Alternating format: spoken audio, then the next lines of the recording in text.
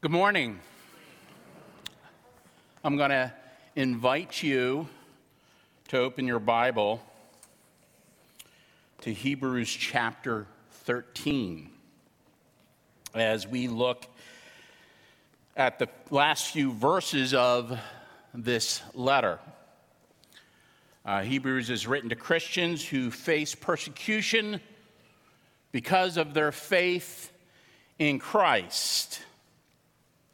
The threat is real. Their lives are in danger. However, the more serious danger is not the suffering they face, but the temptation to drift from Christ. Some are beginning to go back to Old Testament worship with its shadows and types and promises of a Messiah. But Jesus has come. He is that Messiah. He is the fulfillment of all the Old Testament promised.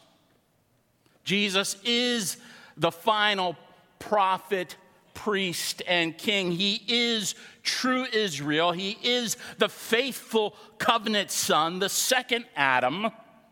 He is the temple. He is God with us. He is the high priest who goes into the Holy of Holies, the very presence of God, not with the blood of bulls and goats, for he is the Lamb himself, and he brings his own blood that covers our sin. Earlier in Hebrews 10, we're told that the law, though it was good, was only a shadow of the things to come, but not the substance of those realities themselves. Christ died and was raised, and by his one sacrifice brought about eternal redemption for those who are being made holy. Since the new has come in Christ, Old Testament worship has faded.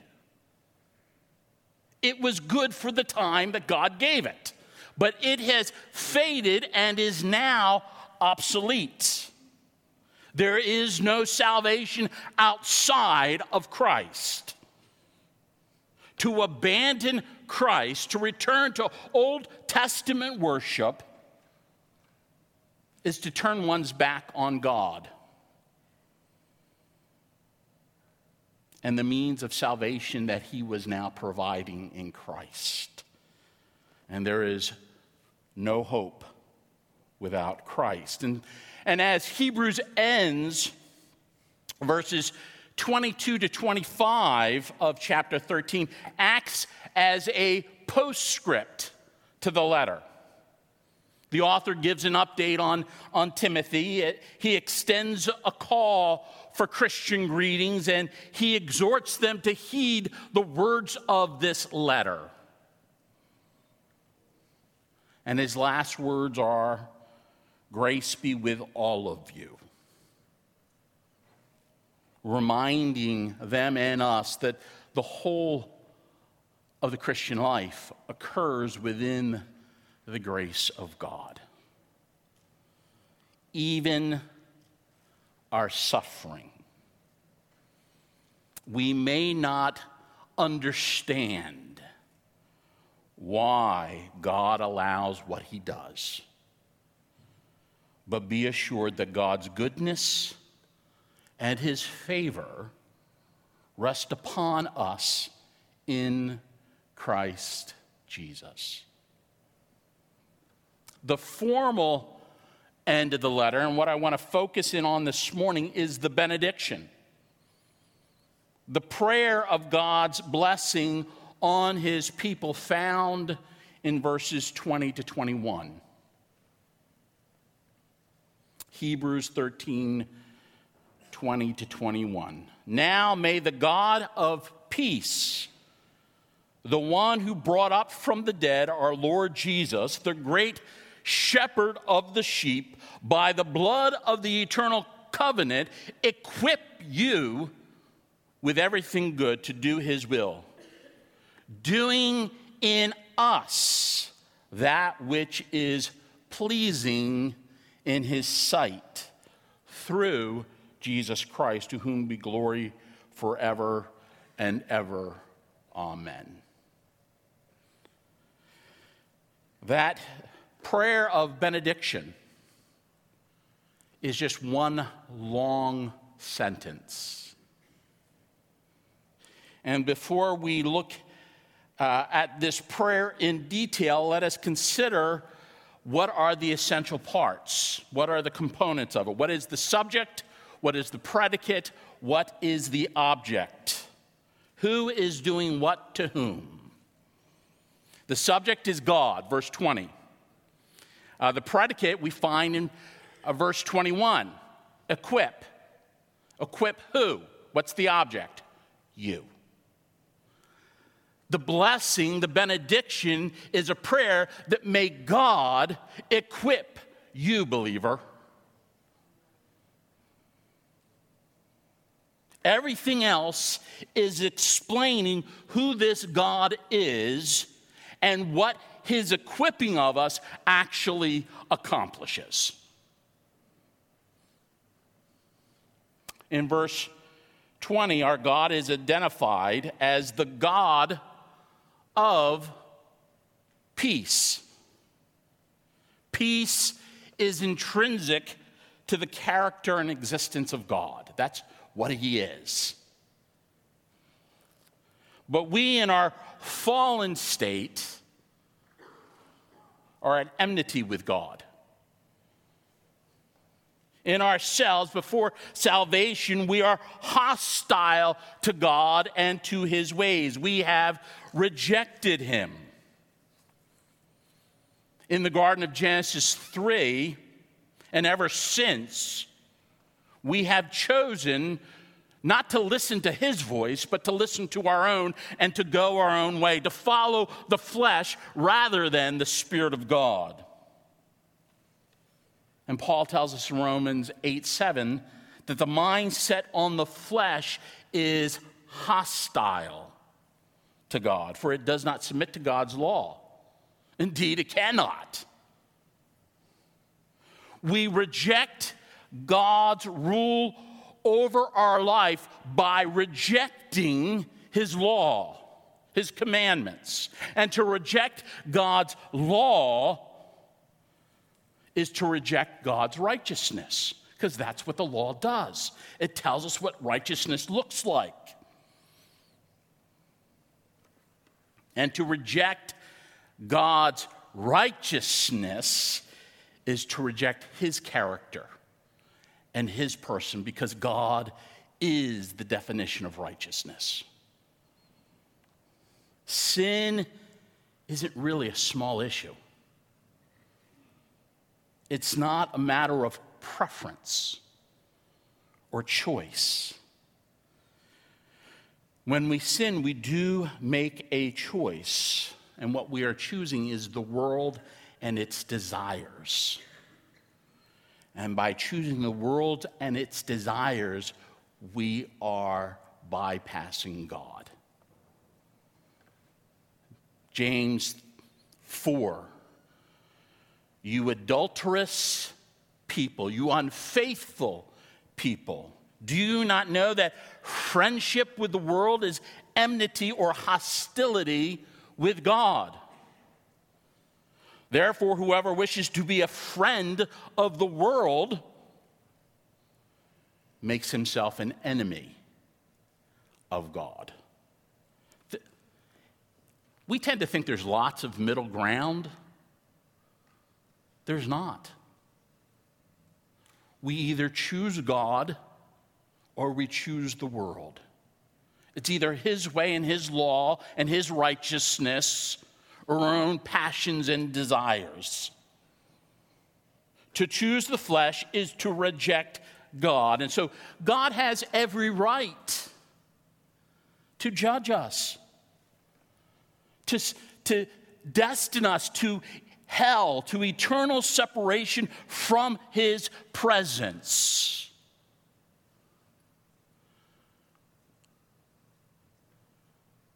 But our God is the God of peace.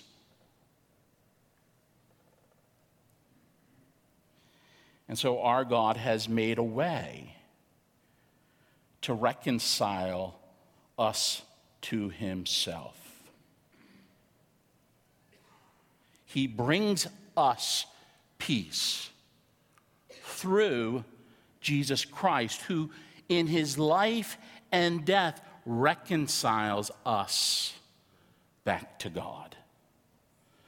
God judges our sin in the death of Jesus and gives us Jesus' righteousness, which merits us life with God.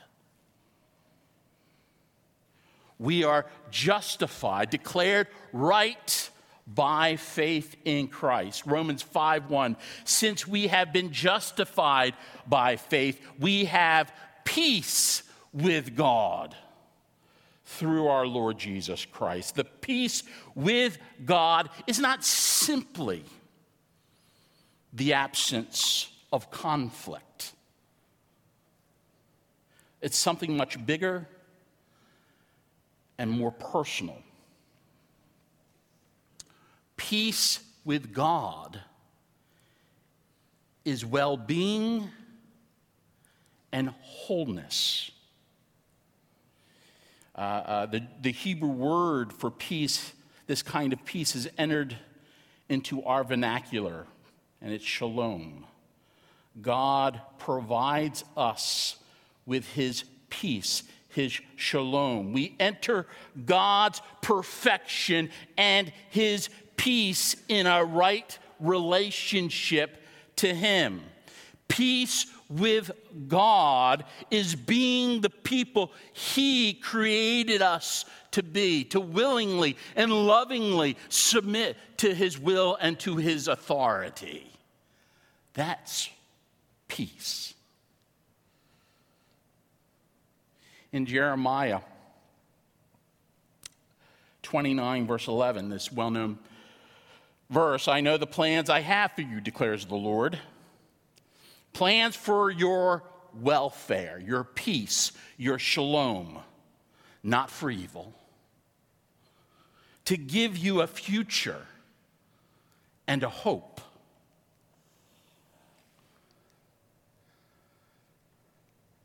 That's a wonderful promise. When does God give Israel this promise? When they're in exile. When they're in Babylon.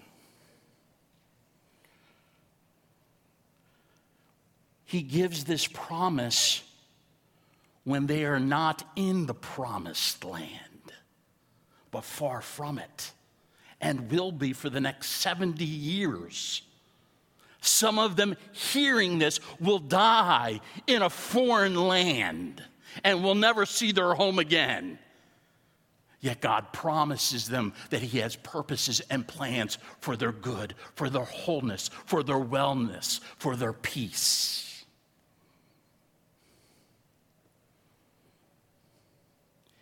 God promises them his goodness and his faithfulness. He promises them his presence.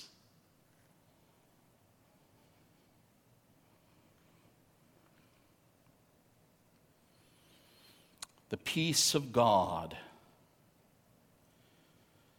is ours, who are the people of God by faith, irregardless of circumstances.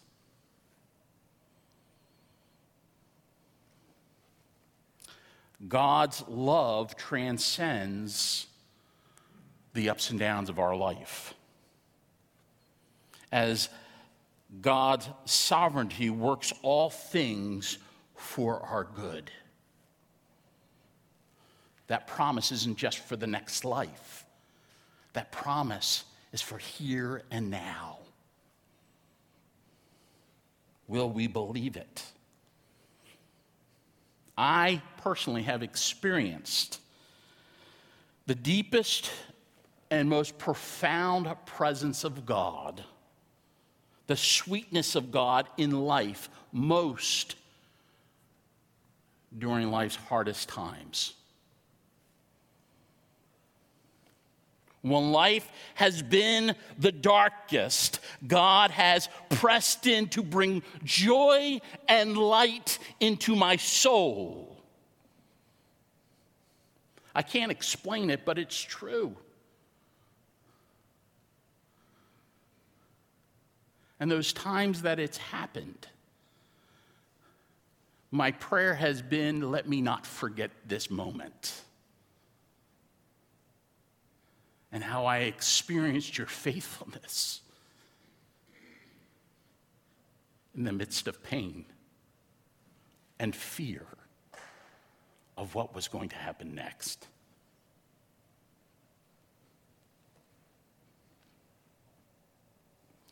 Jeremiah speaks God's promise of faithfulness to a people in exile who are asking, is God finished with us? The circumstances looked bleak. So God assures them of his presence and his promise and his purpose towards them. In a similar way, 1 Peter calls us what? The exiles of the dispersion. Reminding us that this world is not our home. And so we are in our own wilderness wandering as God leads us to his promised land for us. The God of peace reminds us that we're not home yet, but God will lead us home. There is a promised land that God has prepared for us that is beyond all that I can ask or even think. Christian, God has plans for you, for your peace and for your welfare. Your future and your hope are in his hands. What is the assurance of this hope? Verse 20. The God of peace is the one who brought up from the dead our Lord Jesus. In Romans 4, Paul writes in verse 25, Jesus was delivered up for our trespasses and raised for our justification. Christ was delivered up for on account of our trespasses. It is our sin that sent Jesus to die on the cross. We are responsible. Christ was delivered up for trespasses. He was raised for on account of our justification. In the resurrection, God declares that his wrath against sin has been satisfied. The debt has been paid in full. Jesus cries out, "It is finished." Jesus took the wrath of God upon himself, and his death satisfied the righteous judgment of God against our sin. And God demonstrated that reality by the fact that he raised Jesus from the dead, because death could not hold him. 1 Timothy 3:16, Jesus was manifested in the flesh. but vindicated by the Spirit. In what sense? By his resurrection. But Jesus is not simply brought back to life. He is raised from the dead to inaugurate a new state of humanity. Verse 20, God is the one who brought up from the dead our Lord Jesus. Brought up. Actually, brought up is a strange word to use for the resurrection. That's not how the Bible typically describes it. To be brought up is to lead someone upward from a lower level to a higher level. And so, in a sense, you could speak of the resurrection this way. Physically, Jesus was brought up, led up from the place of the dead to the place of the living. But more is meant by this word. It's used to slow us down to reconsider what is happening at the resurrection. It's not simply being brought to life, but it is that. It's more. It's not just leading up physically, but also spiritually. By his resurrection, Jesus has now entered a higher level of being. He is experiencing the life as the firstborn of the new creation.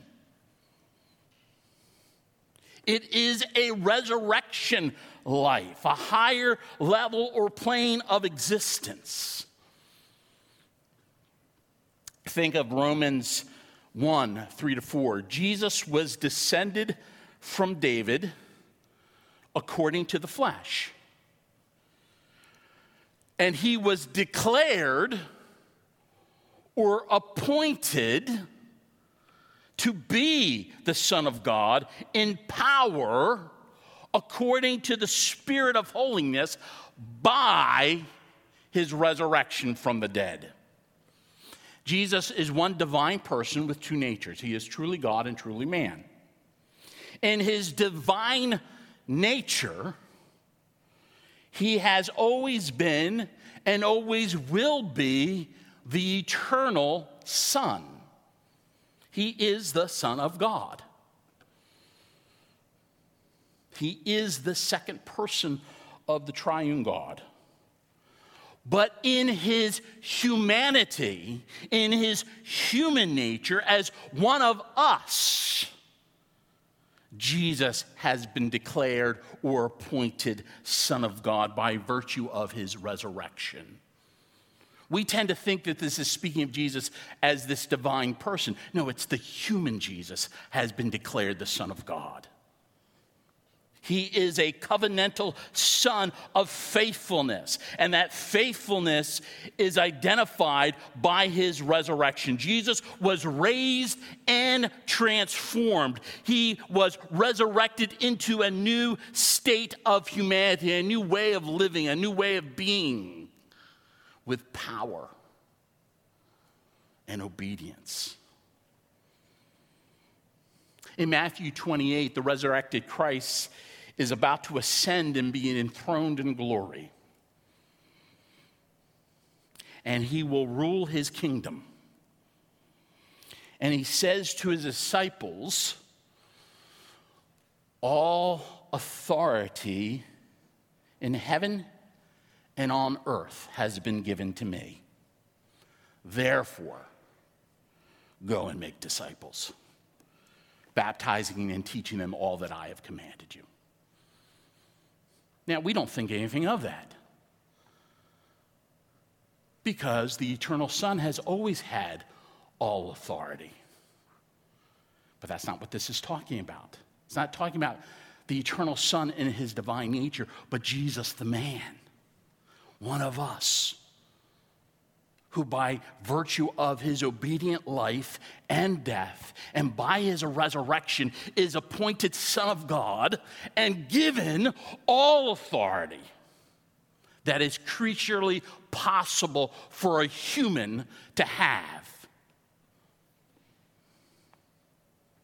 All authority is what Jesus was given. It wasn't his by nature in his humanity. He earned it.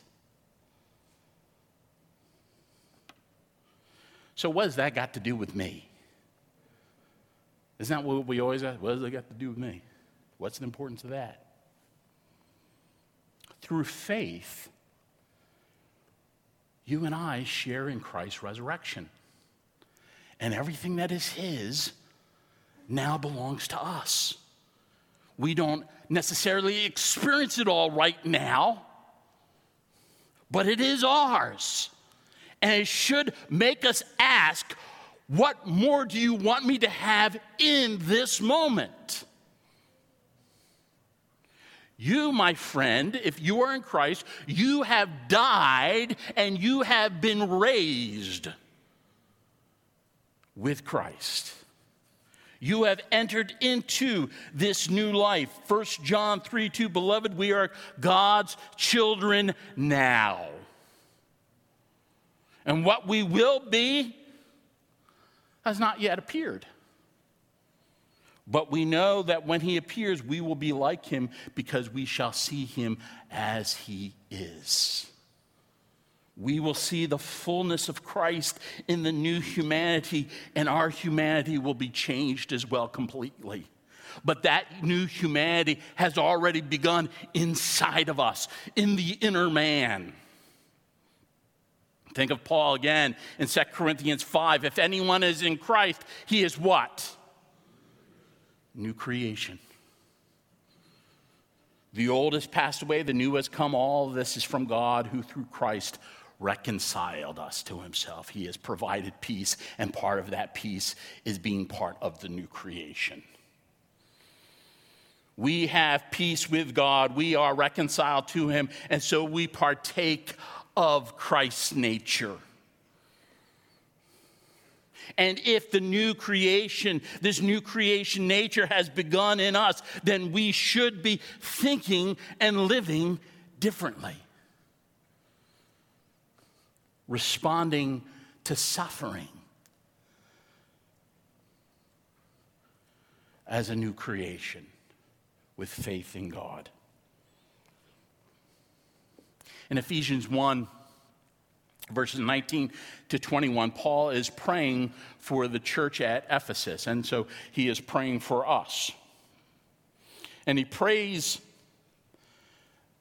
that they might see what is the immeasurable greatness of God's power towards us who believe, according to the working of God's great might, that he worked in Christ when God raised him from the dead and seated him at the right hand in the heavenly places, far above all rule and authority and power and dominion, and above every name that is named, not only in this age, but also in the age to come. He prays that we might see the power of resurrection alive in ourselves. It is the same resurrection power that lives in you. And God has declared you to be a son of God along with Jesus. We share in his sonship. Romans 8, if we are led by the Spirit, then we are sons of God, heirs of God and fellow heirs with Christ, provided we suffer with him in order that we may also be glorified with him. One with Christ through faith. We share in all that he has obtained in his humanity for us. We are now citizens of his kingdom. We are members of his family, and together we are the dwelling place of God by his Spirit. We are his temple.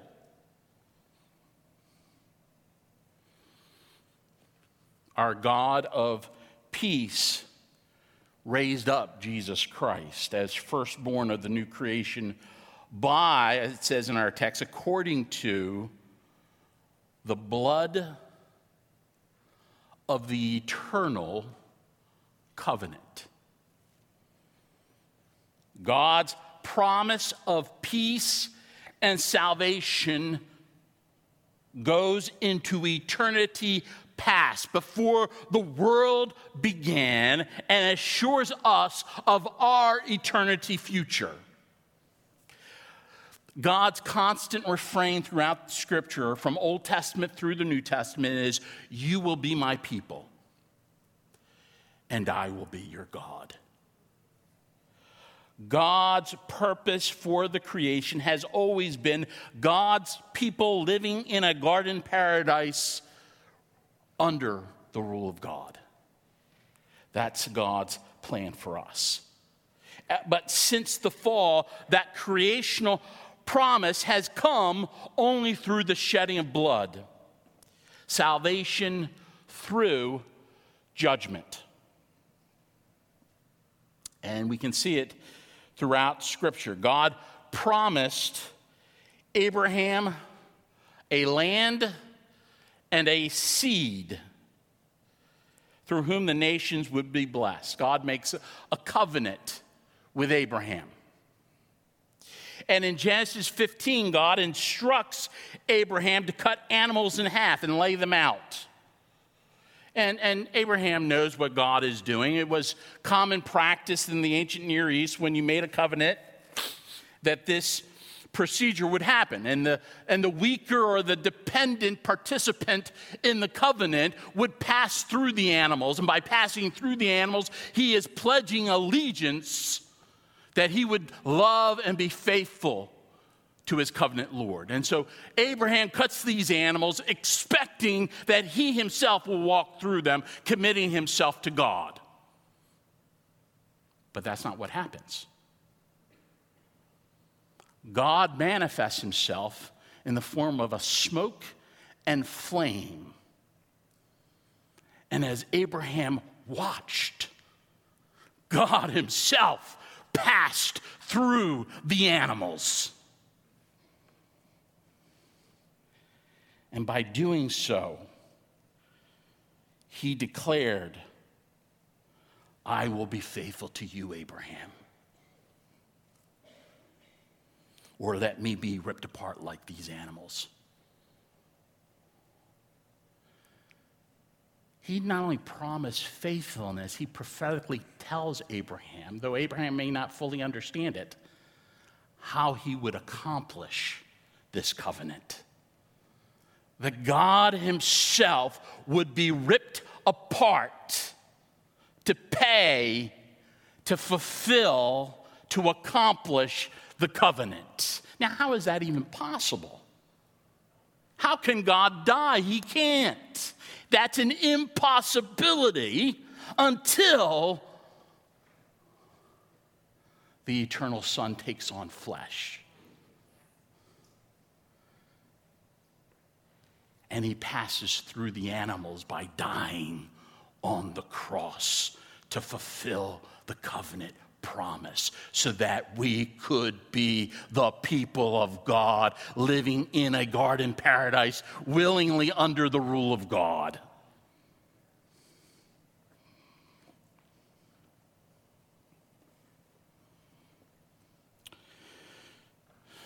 Earlier in the Old Testament, in Genesis 3, when humanity first sins, they are exiled from the garden paradise. They choose their own way. And by being exiled from the garden paradise, they're separated from the tree of life, which represents eternal life with God, his fellowship and his peace. At the end of chapter 3 of Genesis, there is an angel with a sword guarding entrance to the tree of life. No one can access the tree of life without first facing the judgment of God. Jesus is the one who faces death, ripped apart from life as he faces the judgment sword of God. And Revelation 2 tells us that we now have access to the tree of life through Christ. In some mysterious way that is beyond our comprehension, Jesus is the Lamb of God slain before the foundation of the world.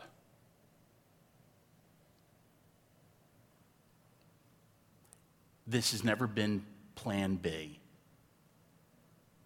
That may not make sense to us as we try to comprehend the will of God in history, but that's just what the Bible reveals, and so we accept it as true.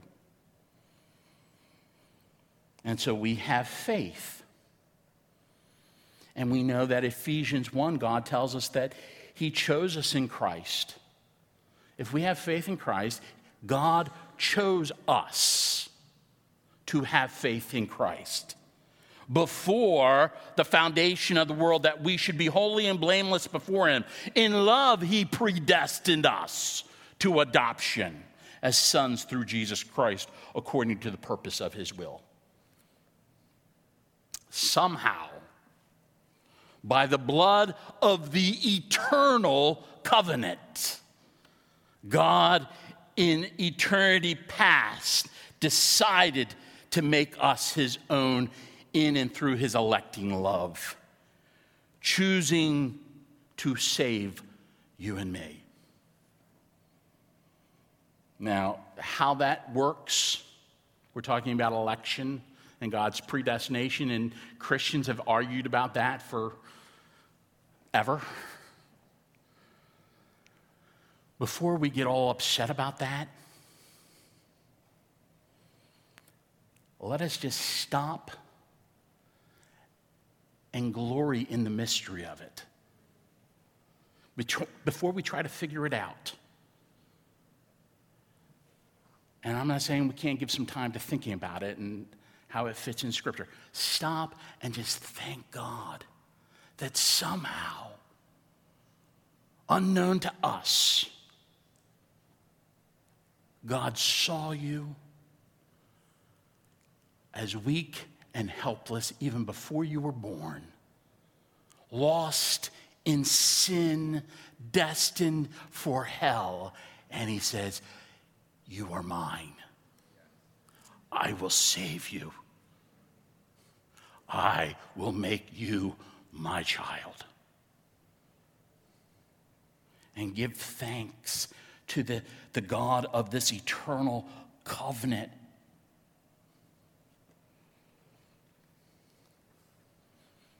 The God of peace raised up Jesus according to his eternal covenant to be our good shepherd, our guide, and our protector. Jesus himself said in John 10, I am the good shepherd. I know my own, and my own know me. My sheep hear my voice. I know them, and they will follow me, and I will give them eternal life. They will never perish, and no one will snatch them out of my hand. My Father, who gave them to me, he is greater than all, and no one is able to snatch them out of his hand. In ourselves, we are weak and helpless. We are sheep that need someone to lead and protect us.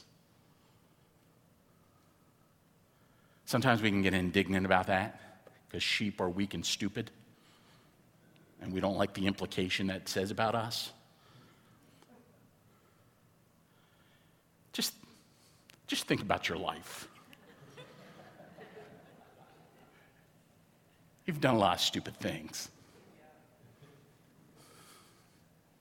You need a savior. You need a protector.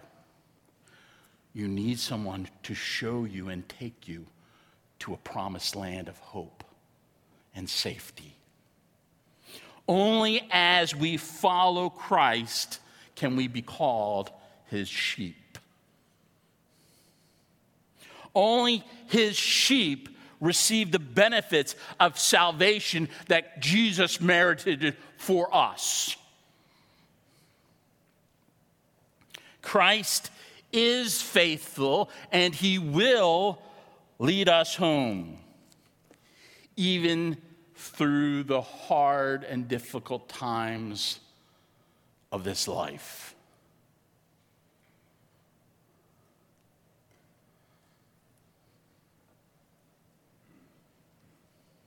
Jesus says in John 14, do not let your heart be troubled. He's telling us that because there's lots in life to have our heart troubled about. There are things to be anxious about and worried about. He says, don't. Don't let your heart be troubled, but rather believe in God. Believe all that you know is true about God. Believe in God. Believe in me. In my Father's house are many rooms. If it were not so, I would have told you. But I go to prepare a place for you. And if I go and prepare a place for you, I will come again, and I will receive you to myself, so that where I am,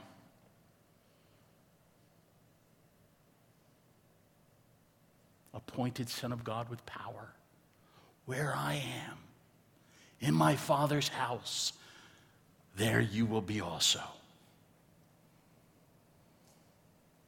Our good shepherd will lead us home. Think back to the beginning of the sermon. What is the thrust of this benediction? May God equip you. May the God of peace who raised Jesus up from the dead lead you home according to his eternal covenant. May that God equip you, make you perfect, make you whole, make you complete. What does it say? With everything good, everything right and necessary, everything you need this side of eternity. For what purpose? To do his will. May God equip you with everything good, everything needed to do his will, to hear his voice and obey him in every moment of life. The reality of who God is in verse 20 should give us confidence to know that God is empowering us to obey him in verse 21. No matter what the circumstance, regardless of season of life. Sometimes as Christians, we can feel overwhelmed, and obedience seems so hard. Wouldn't it just be better to ignore God for this moment? We think, I can't obey. It's too hard. But you have already died to sin when you have placed your faith in Christ. You have been crucified with Christ. Paul tells us in Galatians 2. It is no longer I who live, but Christ lives in me. The life which I now live in the flesh, I live by faith in the Son of God who loved me and gave himself up for me. Peace with God means we are one with Christ, and the new creation has already begun in us. And so we can obey as we depend upon the Spirit. Galatians 5, walk by the Spirit, meaning active dependence. And you will not carry out the deeds of the flesh, the old sinful ways. Our text says in verse 21 that God will equip you to do his will, doing in us God is the one that is doing in us that which is pleasing in his sight. God calls us to obedience. He equips us by giving us himself. The Spirit dwells within us, and it's the Spirit conforming us, working in us obedience to Jesus Christ as we lean in upon the Spirit. God is the one who works in us faith and obedience. Think of what Paul says in Philippians 2:12. It is a God who is at work in you, both to will and to work for his good pleasure. Faith in Christ leads to a life lived in obedience to what God says.